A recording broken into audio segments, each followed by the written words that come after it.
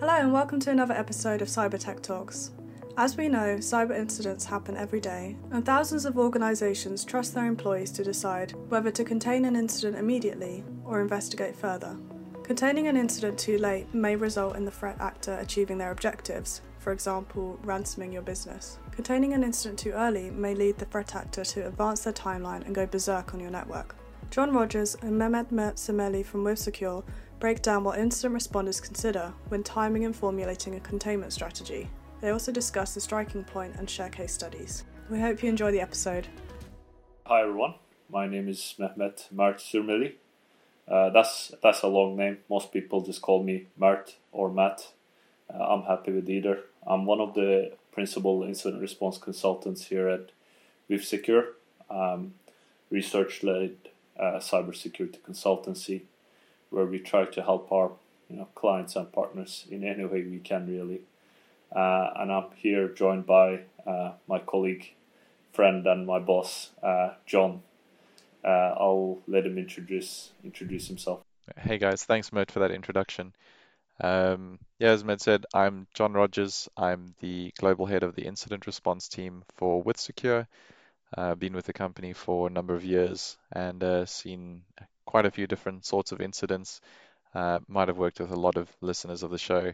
Today, Mert's asked me to spend the time brainstorming on a bit of a research that he's been doing, and something that I think a lot of those in the incident response community may be familiar with. It's got to do with containing from an attack. Mert, over to you. Yeah, all right, let's do it.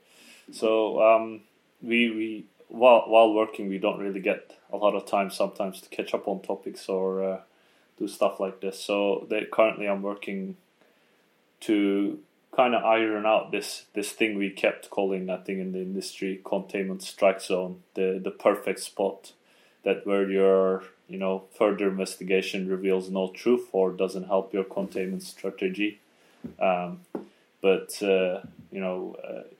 It's the perfect time for you to attempt to contain the threat actor. So in the research, I'm trying to keep it generic, try to target both, a single host compromise or a major incident where, all of the domain or the network might have been compromised. But just trying to identify what is it that makes us, the incident responders, decide, okay, I think this is a good time to go. Like, how do we document this knowledge? I do sense, like most of my colleagues and John and myself, we have this internal clock that's built into us through experience. But the question is, can we actually make this experience into a process or a framework where, people who may lack this experience or skills in their organization can use it? I want to use this session kind of interview John, but maybe if he wants to kind of further provide insight into the subject.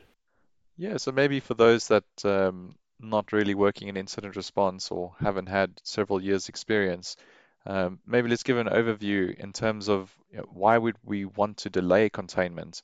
And isn't it, oh no, we've detected it, let's rebuild everything.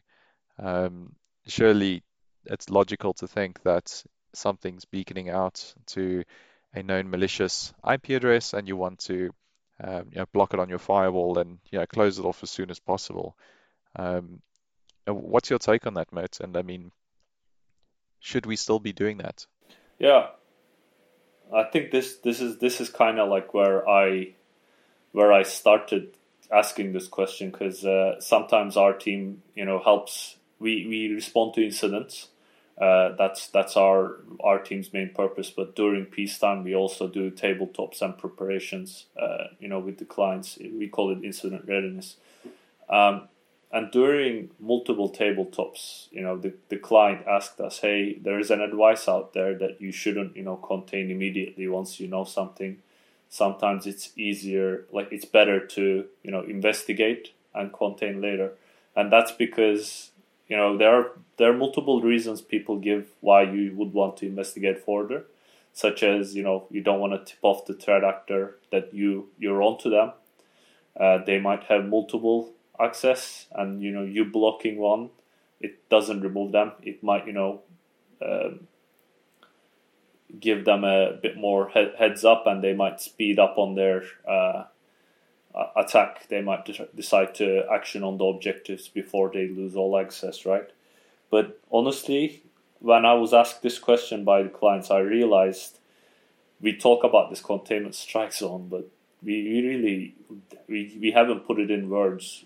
Like, when is it actually to, like, you cannot afford to wait anymore? What is that spot for the clients? And that's kind of why we got into this, trying to figure this out. I realize we're both incident responders, and sometimes we get lost in our own knowledge. Like, we talk about this stuff all the time, so to us some of these are second nature. But there are a lot of different professions in cybersecurity, and I am not fully familiar with some of the processes, terms, and things that you have to do in other fields. But so thanks for reminding John to kind of take a step back there. Sure. So I mean, maybe let's look at the variables at what's at stake here. So we're going to start small, build it up to a massive, what we would call the full domain compromise, with implants running on domain controllers. But let's start small. Pretend we've got a hypothetical incident, and there's an unknown executable or process speaking to a known bad, well, we don't know if it's a bad IP address. We don't know what the business impact is of taking this host down. We don't know if it's legitimate use. What are the variables, and what do we really want to do to understand this and make an informed decision in terms of executing some form of containment? I think what I'm gonna do is, because I've been thinking a lot about this, I'm gonna kind of give the traditional SOC threat hunting or security engineering approach on how they would react to this, and then kind of turn to you for expert advice on how an IR would handle it if it was confirmed. So in general, we find that our clients will get an alert from their AV product or an EDR, endpoint detection response product, a security product, just saying, hey, we detected this IP, it is a backdoor. Now, first thing we want every organization to do is validate this. I mean, you have to check if this is a false positive. But after the threat is validated, and you have someone, let's say, talking out from your network, they have a backdoor effectively, and let's say this is a server device, which means like they had to move laterally to get there. What do we do, John? Like, what is your first advice would be? I think the first thing you do is pick up the phone and make sure that your IR team is aware of this, of course, and whoever needs to be aware is involved in the conversations, at least in a standby mode. Then going around and seeing what the business impact is of this device. If it's something that's meant to be decommissioned already, it's probably going to be forgotten about on your asset lists and things like that. But sometimes there are quick wins in terms of first steps you can take. Then I guess is trying to understand, is this a false positive, or is this related to something else in the environment? I think particularly in a SOC background, there might be changes to applications or particular products that all of a sudden speaks to new IP addresses or domains that you weren't aware of, and it could be easily associated to something out there that's legitimate. But likewise, you might all of a sudden say, oh, hold on, this is a potentially suspicious IP address, but it's not only this host that's been beaconing out to it, but it looks like we've got 5 or 6 other hosts, potentially in the same network or related networks that are also talking to it. And then you say, oh no, this has potentially got a greater impact. I would say first thing is just to take a calm breath, figure out what does this really mean and how long has this been going on for? If it's something that's obviously been something new, sure, it might be worth taking action. But if it's been going on for, several weeks at a time, a couple of minutes here and there isn't really going to make that much of a difference. Yeah, absolutely. So I'm gonna kind of, I think like the point that you kind of touched at the last point is uh, what I've like noted down as the threat actor progress to action, to their objective, right? So like as you're saying, if they've been in the network more than 3-4 weeks, um, or like longer periods, like we see in some state actors, 6 months, 1 year, they might already be on that later stage. They're actively, actioning on their objective. But versus someone who's been in your network 5 minutes, they're obviously might be in earlier in the attack. But the question is, how can you, as an incident responder, John, like get an understanding that how long have they been in the network? Like, what do you rely on as an incident responder to determine how long the threat actor has been in the network? I guess the first thing is if we're talking about network indicators, go straight to your firewall logs or potentially your endpoint logs. Hopefully you've got some form of EDR solution where you can quickly run a quick search and see, when did this first occur? How long has this been going on for? And identify if there's any related changes. I'm going to limit it to that because otherwise we might get carried away with all sorts of fun log analysis that we like to cut our teeth on. Yeah, yeah. I think you hit the nail in the head right there. It's exactly what I was hoping you would get to. Uh, Honestly, I think this is one of the key considerations I keep coming in my research. The estate visibility is absolutely a must if you're kind of going back, looking backwards. Obviously, if you have EDR technologies, or you centralized your network logging, you have a lot more advantages. But it's one challenge I identified, like working in incidents, actually, is that sometimes the data you have on your endpoint agent or the central SIM is not really searchable if you're looking for something in the last 6 months, right? Especially when But they I don't want have to a SIM, kind right? of, yeah, yeah, exactly what I was like hoping your insight on. Like, I think over time, like we understand there is people who are in their different part of their cybersecurity maturity, right? They're on a roadmap. You cannot just immediately become the best most secure company out there. But what do we do if it's like what should the organization who don't have centralized simming, centralized logging or centralized data to investigate further? Like, what is the approach that you recommend? Yeah, so in this thing, I think we need to look at the immediate concern about what's the risk to the business and what's their risk appetite. Can they allow this to continue? Obviously, we don't know if it is malicious, what their objectives might be. Obviously, I think everyone's quite aware of the ransomware pandemic since 2020, with big brands being hit by ransomware by sort of low-skilled threat actors, and we see that on a weekly basis. But quite often there may be these environments may have already have offline backups on a daily basis, and they could be spun up by a couple of scripts, and nothing real damaging, or could be just a brochure website that can easily be rebuilt. But on the other hand, sometimes this might be a gateway into internet banking or something with housing sensitive customer data. Obviously, is a big one when it comes to GDPR and risks. That definitely changes the game. So it really depends on where this is happening, and what's the risk appetite of the organization has. Um, Obviously, that's, I guess, a new variable that we're introducing is the risk appetite. And then obviously considering the time that it's taken us to get to this point, and where we think the Yeah. threat actor is on the network. Would you say, so let's say if this was a, bank, and they have, one of their central actual production server, talking out, and they somehow, although surprising for banks, in my experience, that they don't have central logging or any, past data.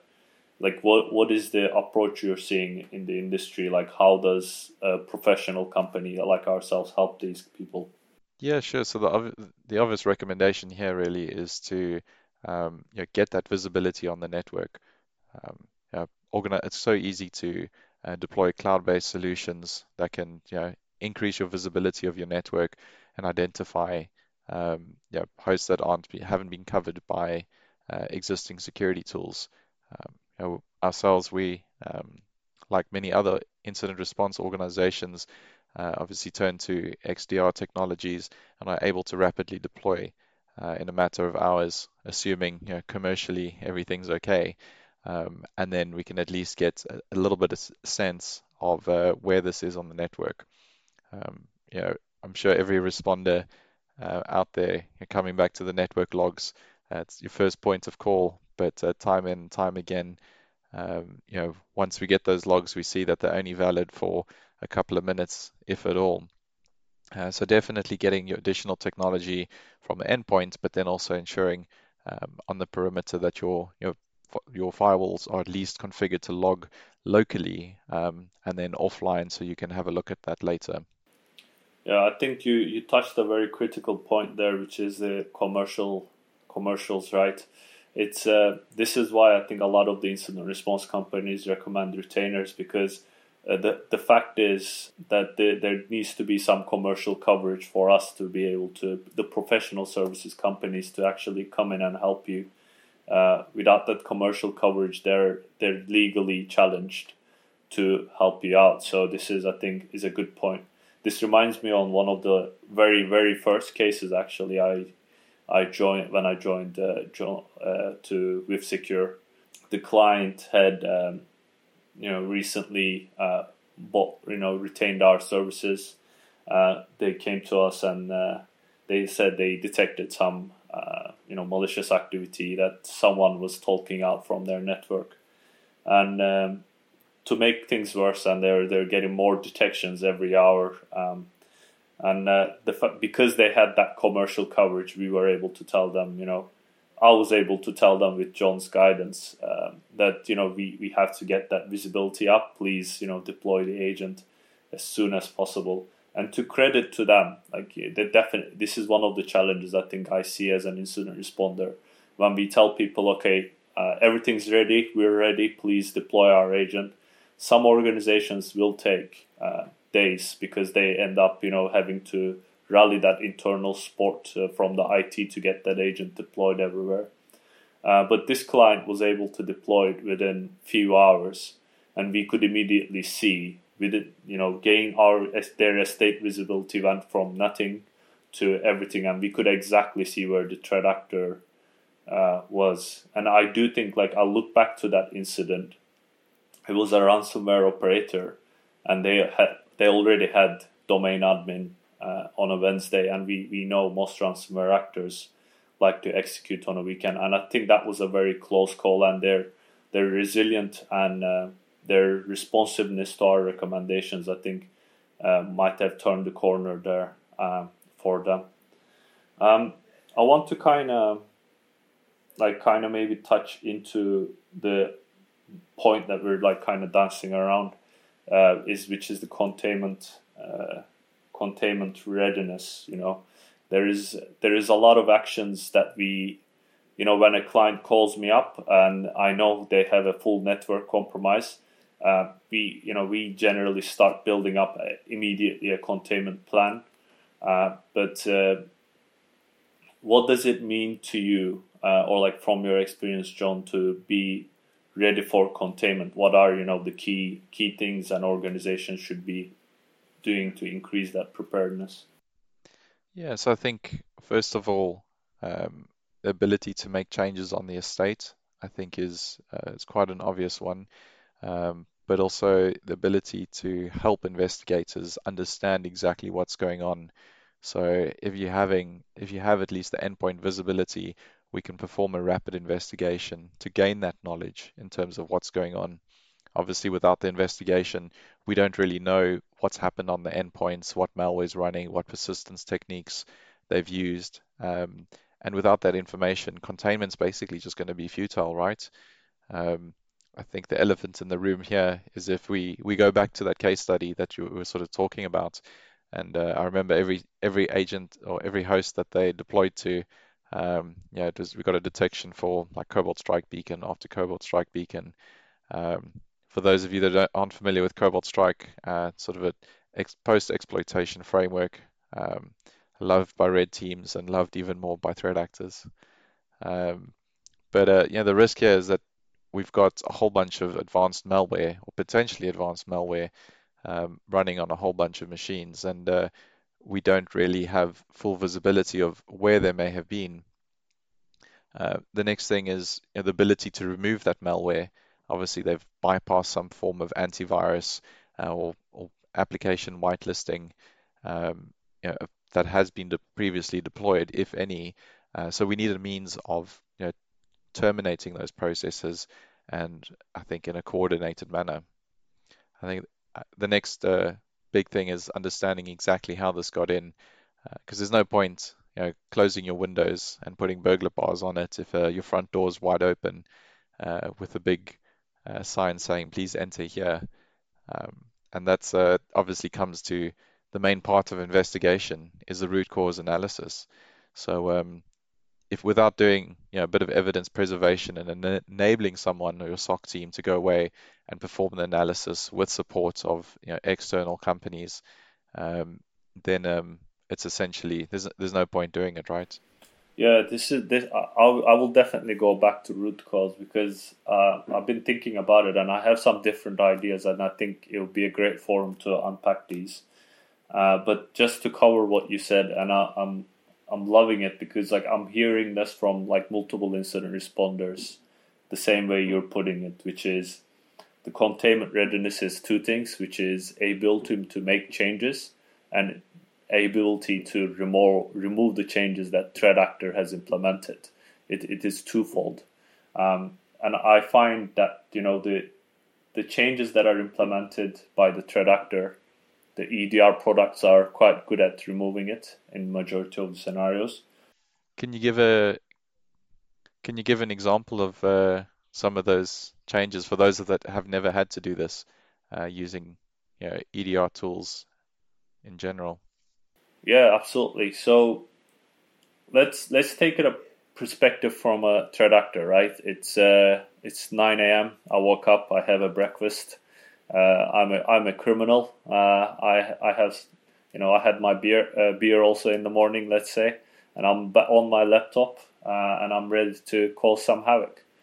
And I realized someone actually clicked on a phishing link, right? So I have a foothold in a network. First thing I want to do as a threat actor, and this is what we see the threat actors doing, is that they want to persist in that network, right?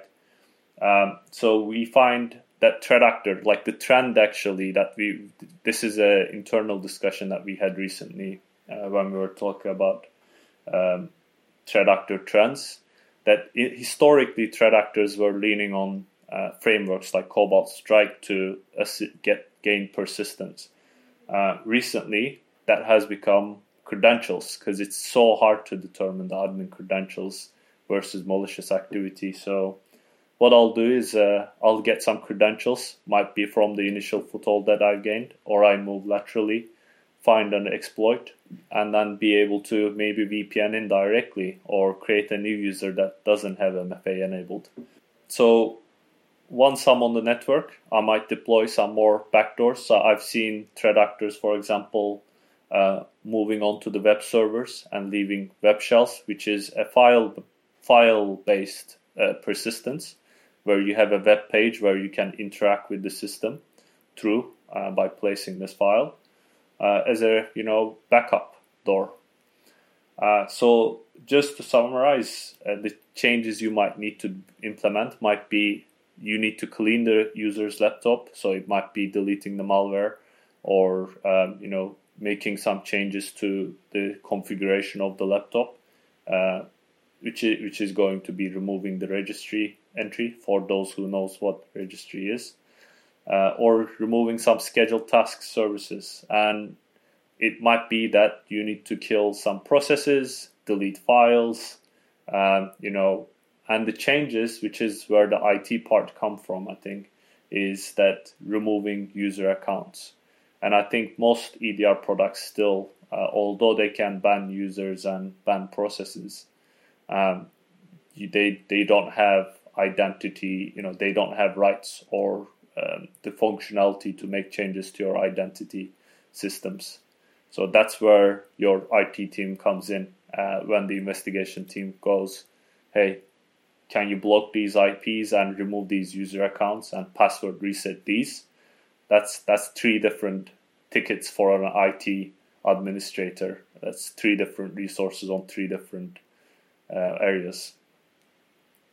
I don't know if I went too far with the explanation, but John, do you want to summarize if I got lost? Yeah, and I think it kind of went a little bit off topic, but I think that's fine.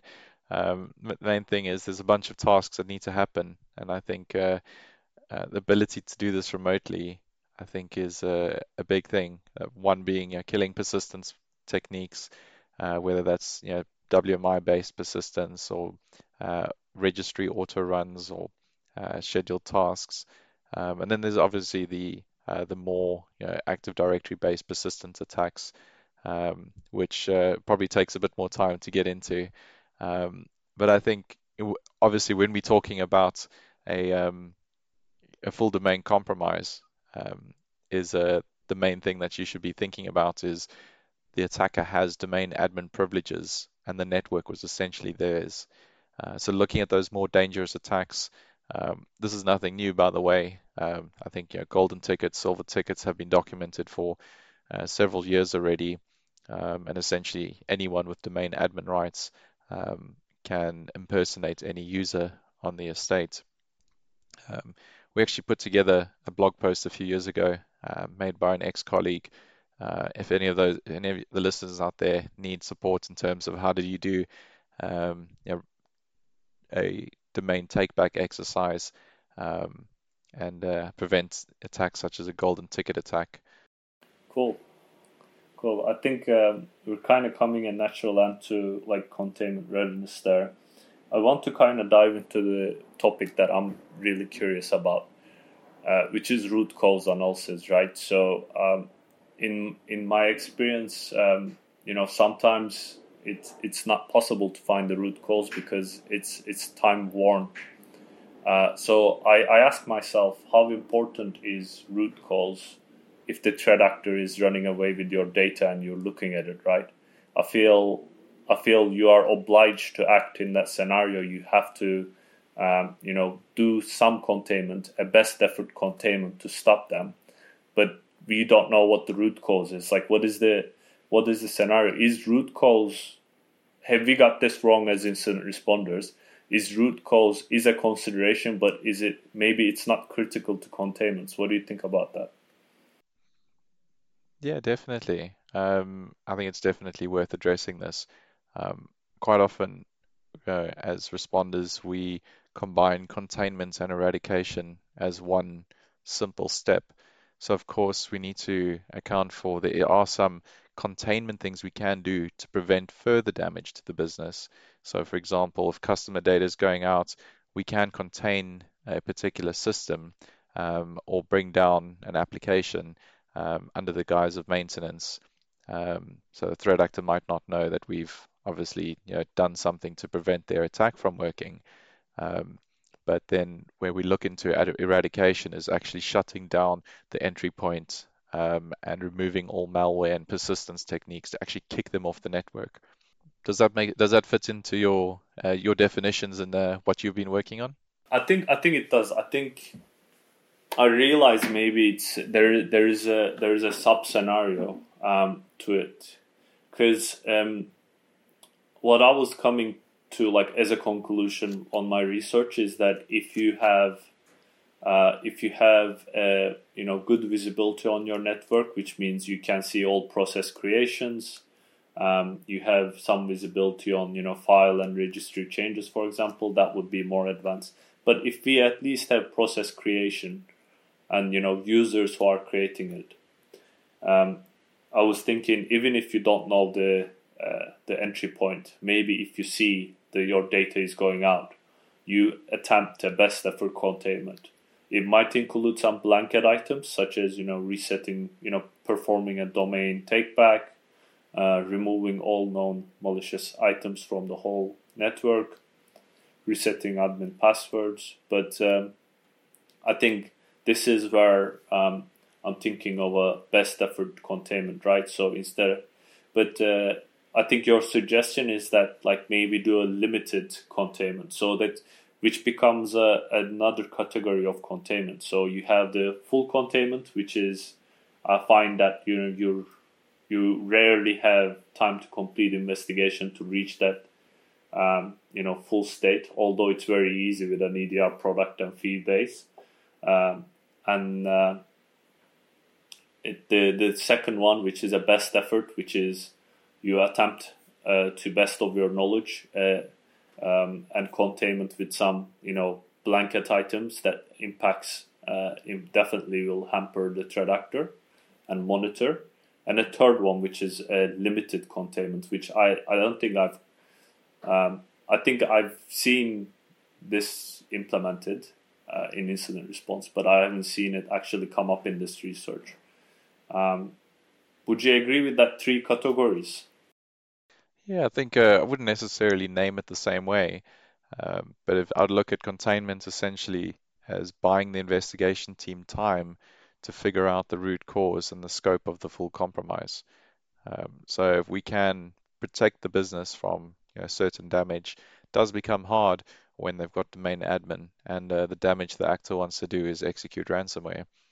But we need to look at something that can delay the damage. And of course, part of that is ensuring that the threat actor doesn't really know that we're about to kick them off the network. So there's definitely a balance to be had here.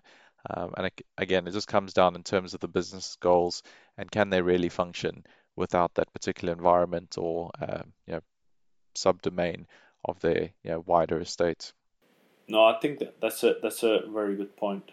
Which kind of raised another touches another thing that we identified, which is you mentioned ransomware with what they want to do, what they're motivated by. So there are financially motivated threat actors, and there are politically motivated threat actors, and there are emotional ones, which is you have fired me unfairly and I will hurt you type of resentment. Would you say there's a different strategy to all 3 categories of threat actors, the financial one, emotional and political ones? Yeah, so I think you've all got to look at the capability of each of these groups. If the emotional actor happens to have a load of resources and is well funded, they could arguably perform more damage than a criminal group can. So I would say we need to look at the capability of these particular actors, and then of course identify when they would like to act and what their damage, how are they going to do that. But obviously you've been asking me a lot of questions. I'm quite curious to hear in terms of, obviously I've seen a sneak peek of exactly what you're building here. But for those of you that are listening today, do you want to give an overview or a sneak peek into the research and what the outcome of that really is for someone consuming that research, and hopefully for other incident responders out there to consider when they want to execute containment? Yeah, I think one thing I hope to achieve with this piece is that I don't know if I'm gonna have the right answer, but I think this has the timing of containments or documentation on it has been it's not been touched. So I hope it sparks some conversation and more discussion. But I've so far I've identified my goal is I identified some key considerations, And based on the interviews I'm having, I've assigned some, criticality and weight to these considerations. How critical are they in terms of, timing and strategizing the containment? I had an initial attempt on the calculator of, this calculating this score. How close are you to this, or how, what's your containment strike zone score is.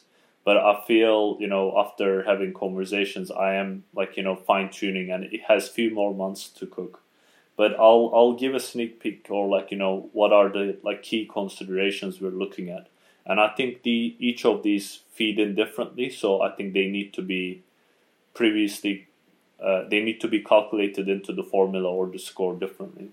So the top thing that comes up each and every time that I spoke to people, that if you have a confirmed compromise, and that threat actor has propagated in your network more than one host, you need to bring that estate visibility up. So estate visibility becomes, there is three benefits that people raised in terms of estate visibility. One, being able to investigate into the past.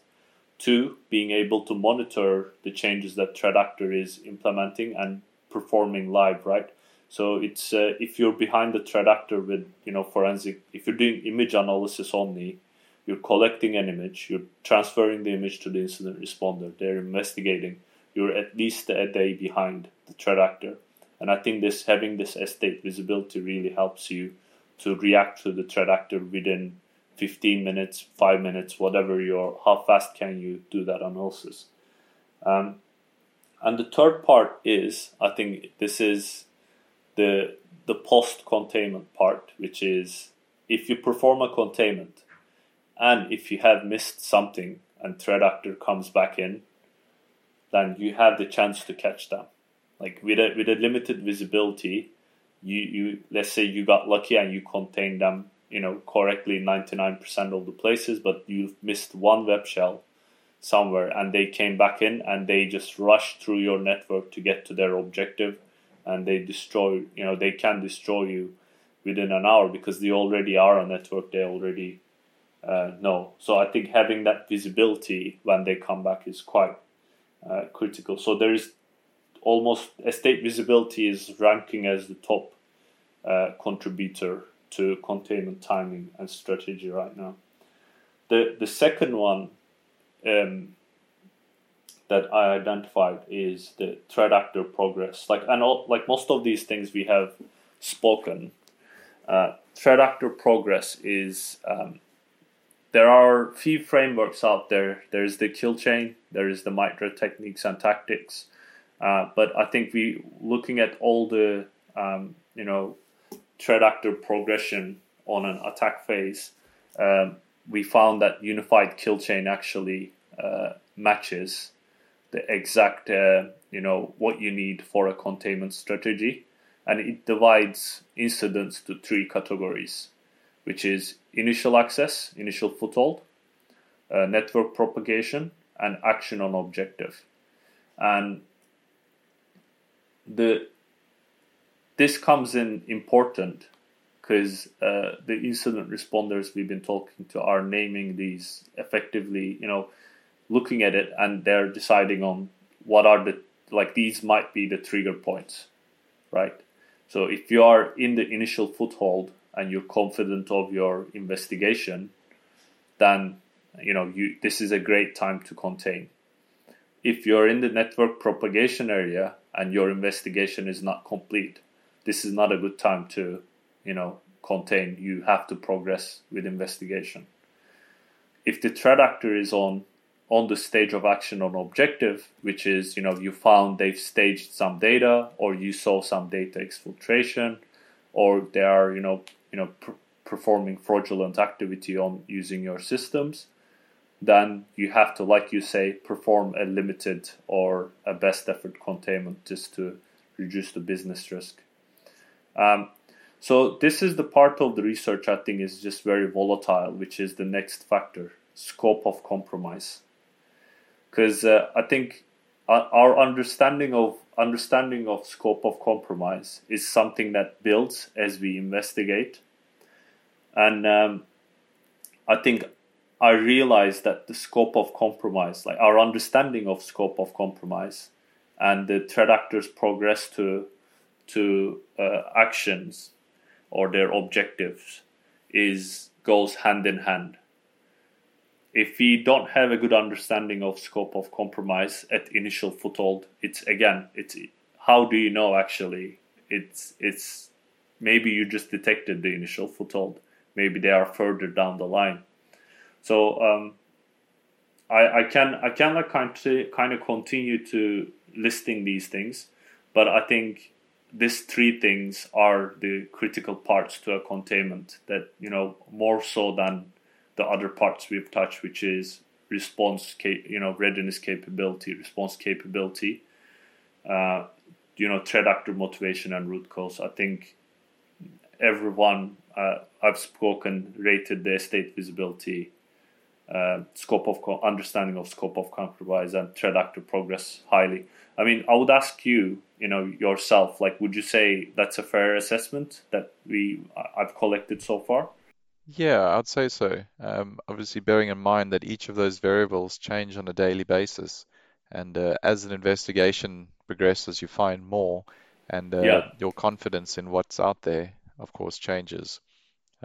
Likewise, the threat actor may be coming back in terms of their attack and progressing and doing more things. So, I actually wanted to pitch a question that we get asked all the time, is by a CISO that we've identified a server or two that has some malicious activity on it. We have not identified the root cause, but we found out a particular C2 channel that they're using. Um, the natural reaction for them is to block and to execute containment as soon as possible. I mean, how do you go about uh, telling the CISO the risks of executing that containment too prematurely, or at least executing the containment and not doing an investigation? I think this has two perspective, right? So, as an outsider, when we come into an investigation, it's very easy to determine if proper investigation steps have been taken. So an example might be that you come into an investigation, 6 hours a day later, and they tell you everything they've done, and you found, you can tell there are assumptions in the investigation, and their evidence or investigation has been limited to evidence sources, certain evidence sources, like just network logs, for example.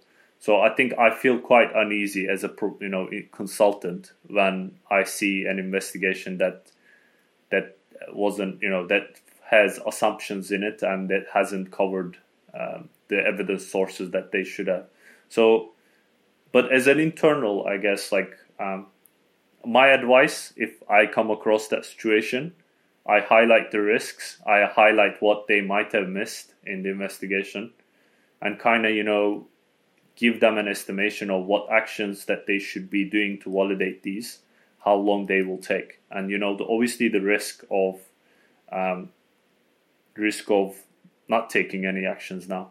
But I find that there are, based on the application and customer, there are immediate recommendations and boards that you can, like, limit the actions that you can take to reduce the risk. I don't know if that was covered the extent of your question. I feel I missed some of it.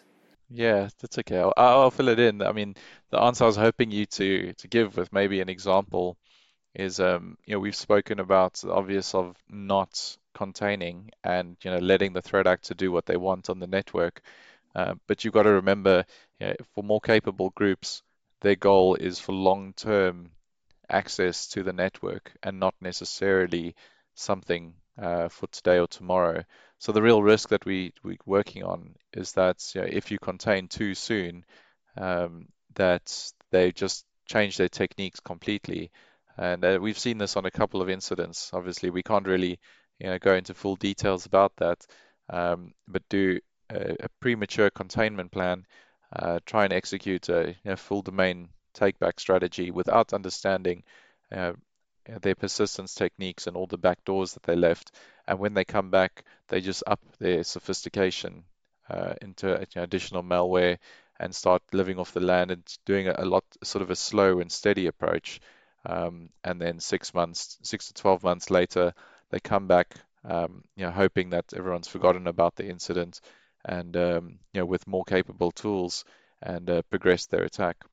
Yeah, I think that's particularly the political threat actors are actually falls into this category, right? So if we find if you're a political threat actor, which means you have the backing of a state, you work 9 to 5, which is funny enough when we have a lot of data, we can actually see when they go to bed and when they come online and continue attacking, and you like when you see such patterns of 9 to 5 or 9 to 9, just working away Monday to Friday. That's when you need to think of a different containment strategy. There are immediate limited containments on risks that you can reduce, like the limiting their access to the data, but it will require IT changes and hardening of the network, maybe even a 6 months architectural project to keep these guys out, because they will come back. They are paid 9 to 5, 9 to 9, or whatever the hours they work for, to come back in, and they will try. You're right. I'd go more to say that obviously it's not every incident, but this might even require a strategic change in strategy for a business, and that goes beyond the immediate security team, talking about which countries they operate in, the technologies they use, and requires fundamental re-architecting of their entire environment. So I guess the risk is that I'm trying to get at is sometimes we do have the opportunity to make slightly informed decisions, but and doing ad hoc too. If you contain too quickly, you're at risk of throwing away your intelligence and not actually making informed decisions for later down the line. But yeah, I guess that's the whole goal of your research, right? To help those in the driving seat of incident response, maybe trying to identify if they really should contain or not contain based on what they see in the environment. Absolutely. It's that trying to. It's even I think it's even further than that. Just sharing this knowledge with people, and I think.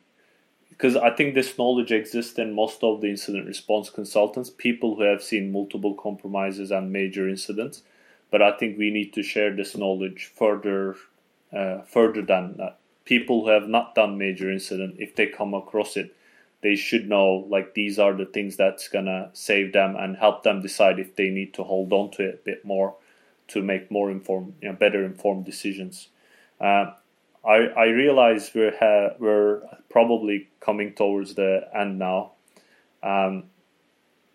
If you had to, I guess after our discussion, had to leave viewers with one takeaway, what would it be? I would say it's as far as possible, take a step back, have a look at the situational context before taking any harsh actions. But that being said, don't if you see it on a Friday, act it on a Friday. Don't wait for the next week before you close off your whatever detections come in before you go home. Just want to address things that what could go wrong during containment. Is it possible that a containment plan causes more damage than what a particular threat actor could do? It is possible if you're not ready, right? This touches on the containment readiness, which is if you have not documented some of the dangerous procedures of making those IT changes, such as making changes to your identity management systems, I think the Windows one is a very good example. We had a case where we asked the client to perform a golden ticket resetting the KRB TGT account. The catch with the reset is that you have to do it twice, but you have to wait 10 hours because of some architectural technical reasons. I will not go. If you don't wait that period, it breaks authentication in your network, which means you cannot authenticate and your network kind of dies. So we asked them to perform this. We warned them about the risks. We gave them clear instructions. And then a few hours later, they called us and they said, authentication has broke in our network. After looking at what they have done and investigated, we found that they wrote a script in anger to reset all user passwords, which was part of the containment plan, which has also reset the KRBGTG account password again within the 2 hours of resetting it following the procedures we recommended. We had to help them obviously fix the authentication and network, but if the script was prepared or the procedure was documented prior to the incident, they wouldn't have to come up with a script on point to reset all user passwords and miss the fact that it will also hit the TGT account and break all authentication and cause operational downtime for whole their business. It's I think this is like this is a story that you don't get to see a lot because we always emphasize very hard on the risks and make sure we're there with the clients helping them. But that was a real example of how it can go wrong. Yeah, no, thanks for bringing that up. And for those who've never heard of the KRB TGT account or anything got to do with golden tickets, if you're running a Windows environment, I suggest you read up on it. Microsoft's actually, the latest guidance is that you change it every 6 months and you build a process around to change it. I'd say arguably that's one of the most sensitive steps taken during a full domain recovery exercise. There's a lot of other details that we can spend many hours talking about, preferably over beer. But yeah, definitely check out the guidance around there. And we'll ensure that we also pop a link to the original blog post that we put out about why you would want to change it and how that impacts your business. Very well. I think I don't want to overburden our welcome. Is that there's a saying? What was the saying? The overstay our welcome. Yes. Well, thank you for listening to us. If you're interested to hear more, I am not super active on Twitter, but if you message me, I will reply. And I think, John, I don't know how they reach you, but you can always, contact our incident response team also. Send us an email, cir@wifsecure.com. We do look at that email box almost every day. So if you drop us a email saying, hey, I want to talk more about this, we don't mind talking more about these things. That's why we're in it. It's our passion. Well, I guess with that, thank you. Thanks, guys. Bye. Thank you to Mehmet and John for sharing their expertise on all things incident containment. If you'd like to read up on this topic, we've shared a link to a blog by WithSecure in the podcast show notes. We look forward to bringing you more episodes with cyber experts. Make sure to subscribe and follow the podcast on Twitter and LinkedIn for further updates. You can find us at Cyber Tech Talks Podcast. This podcast is brought to you by Crest, an international not-for-profit membership body representing the global cybersecurity industry.